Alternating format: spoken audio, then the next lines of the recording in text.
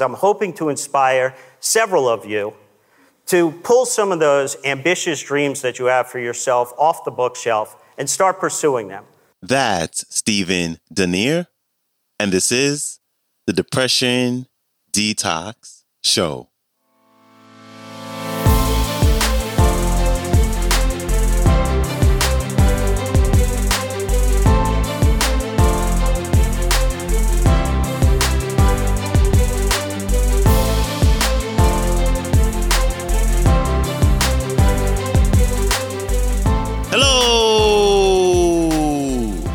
Welcome back to the Depression Detox Show, where we share ideas and stories to help you live a happier life. I'm your host, Malik Josephs. Happy Monday.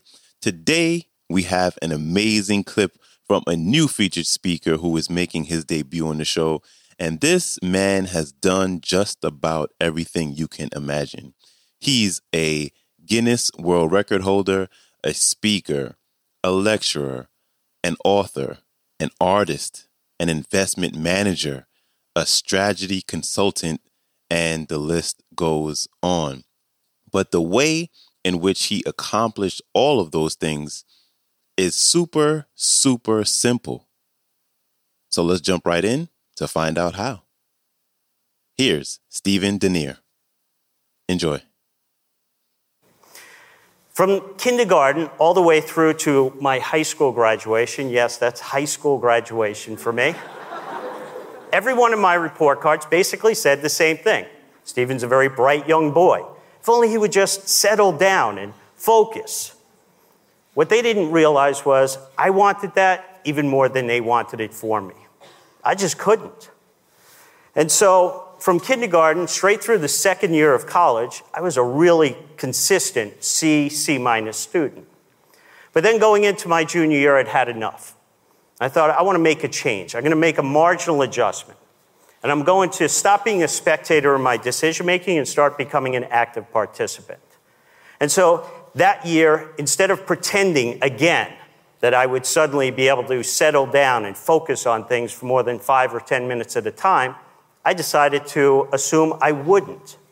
And so if I wanted to achieve the type of outcome that I desired, doing well in school, I was going to actually have to change my approach.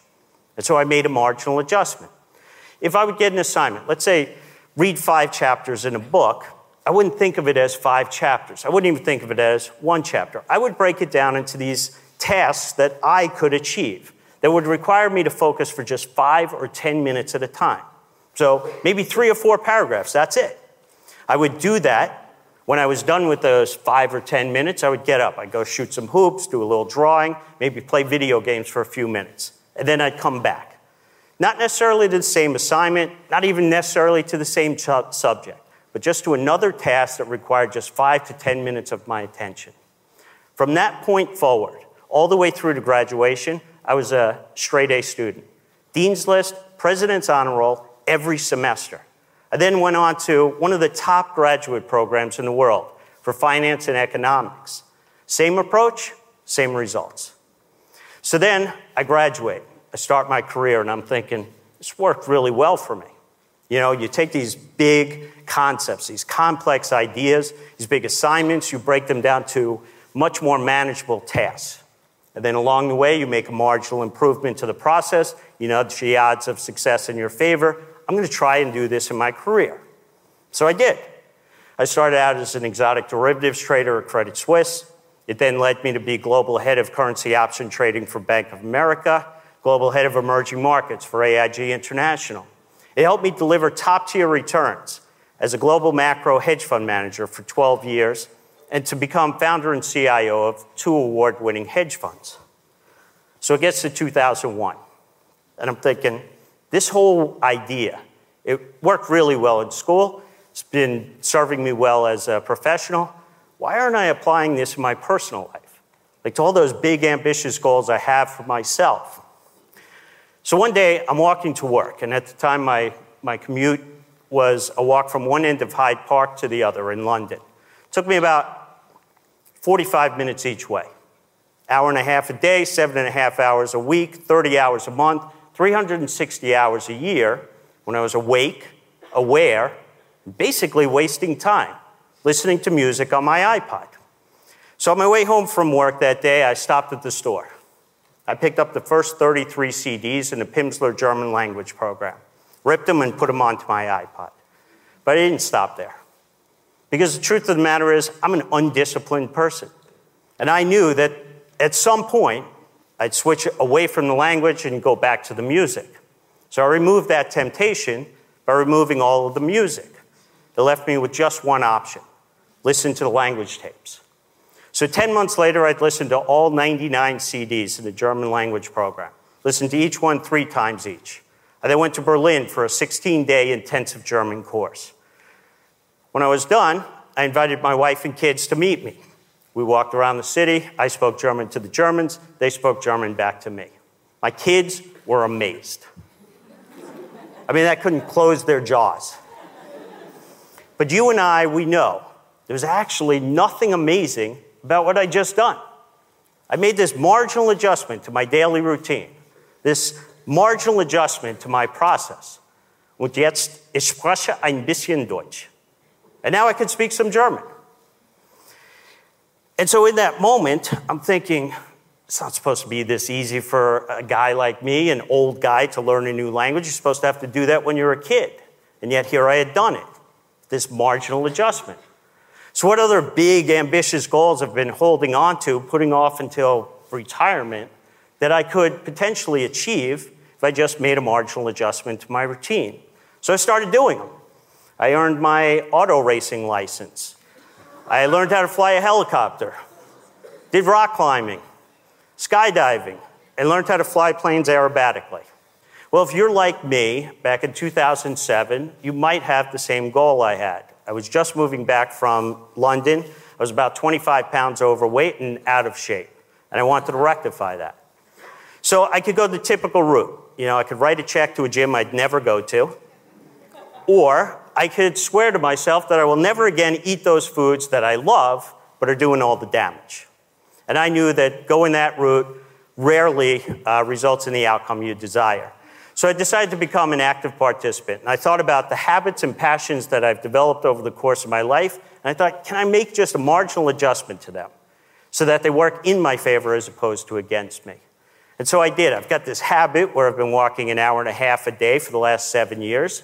And I've got this passion for being in the outdoors. And so that year, I didn't actually set the New Year's resolution to lose 25 pounds.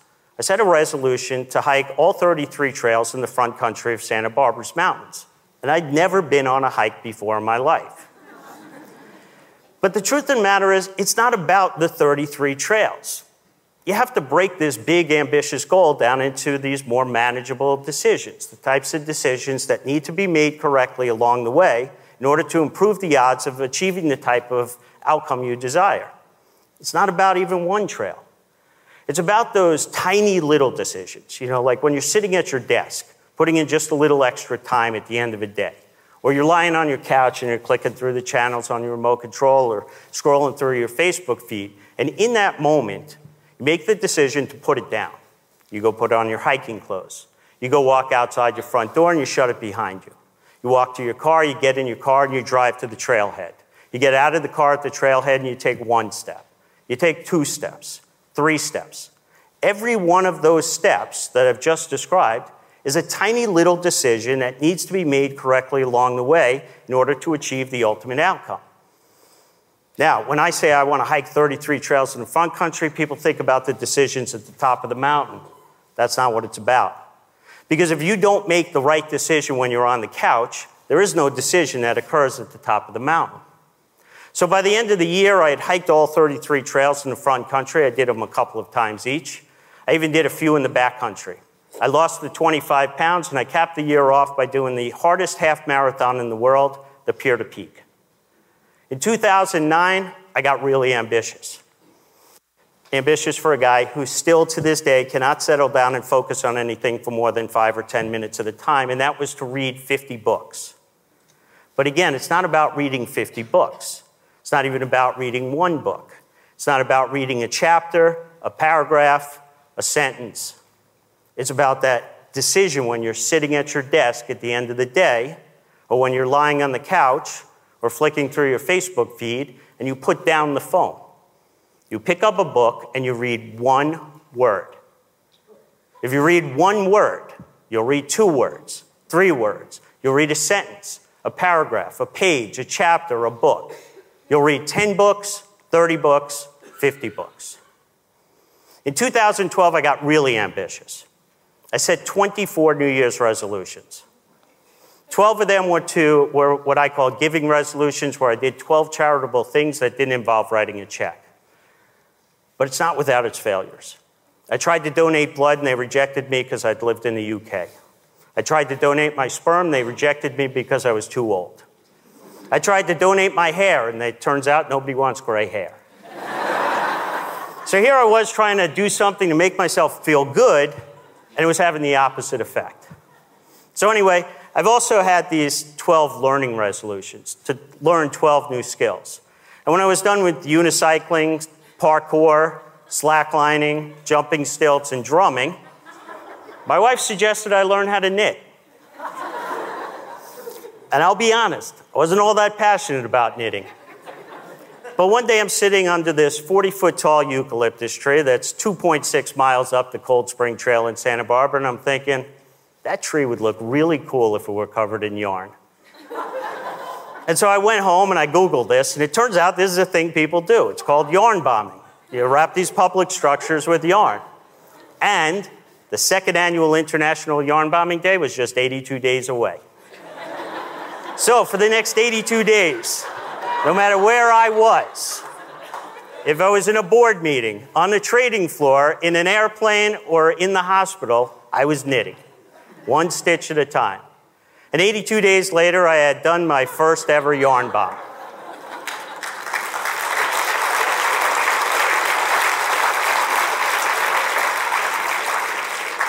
And the response to it blew me away.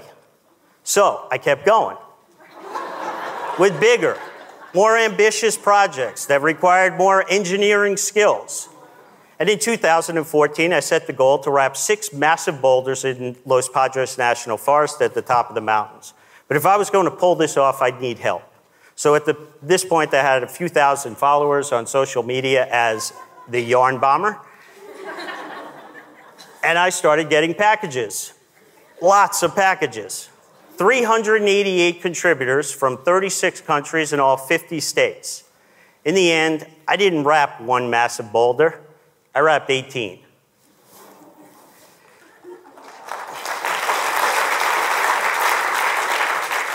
So I kept going with bigger, more ambitious projects that would require me to work with new materials like fiberglass and wood and metals, which culminates in a project that is currently at TMC here in Tucson, where I wrapped the Children's Hospital.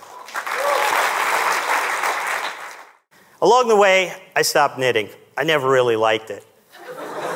But I like crocheting. So I started making these 7-inch granny squares, because that's the standard granny square. And I thought along the way, why am I stopping at 7 inches? I need big stuff.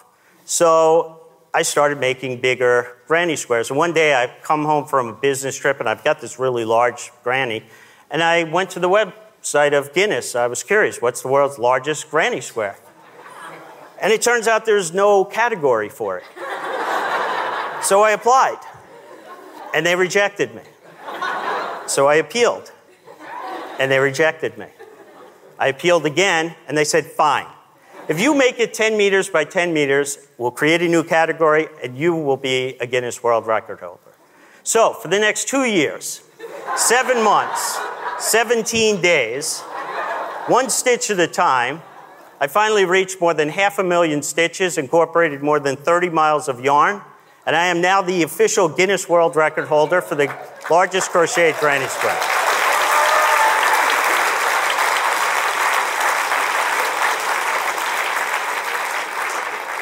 Along the way, I've garnered an awful lot of attention for my escapades. I've been featured in Newsweek magazine, Art News, which is kind of the Bible for artists. But what I want you to realize when you hear these things, I'm still that C- student. I'm still that kid who can't settle down or focus for more than 5 or 10 minutes at a time, and I remain a guy who possesses no special gift of talent or skill. All I do is take really big, ambitious projects that people seem to marvel at, break them down to their simplest form, and then just make marginal improvements along the way to improve my odds of achieving them. And so the whole reason I'm giving this talk is I'm hoping to inspire several of you to pull some of those ambitious dreams that you have for yourself off the bookshelf and start pursuing them by making that marginal adjustment to your routine. Big thanks to Stephen Duneier for stopping by. You can pick up his book on Amazon. It's entitled Alpha Brain: How a Group of Iconoclasts Are Using Cognitive Science to Advance the Business of Alpha Generation. And I'll have his book as well as a link to the entire talk in the show description. And that's a wrap for me. When you get a chance, please follow the show on Spotify podcast, share it, or leave a rating and review on Apple Podcast. Thank you. I appreciate you. Hope you have an amazing day, and I will see you back here Wednesday. So, until then, stay strong. Later.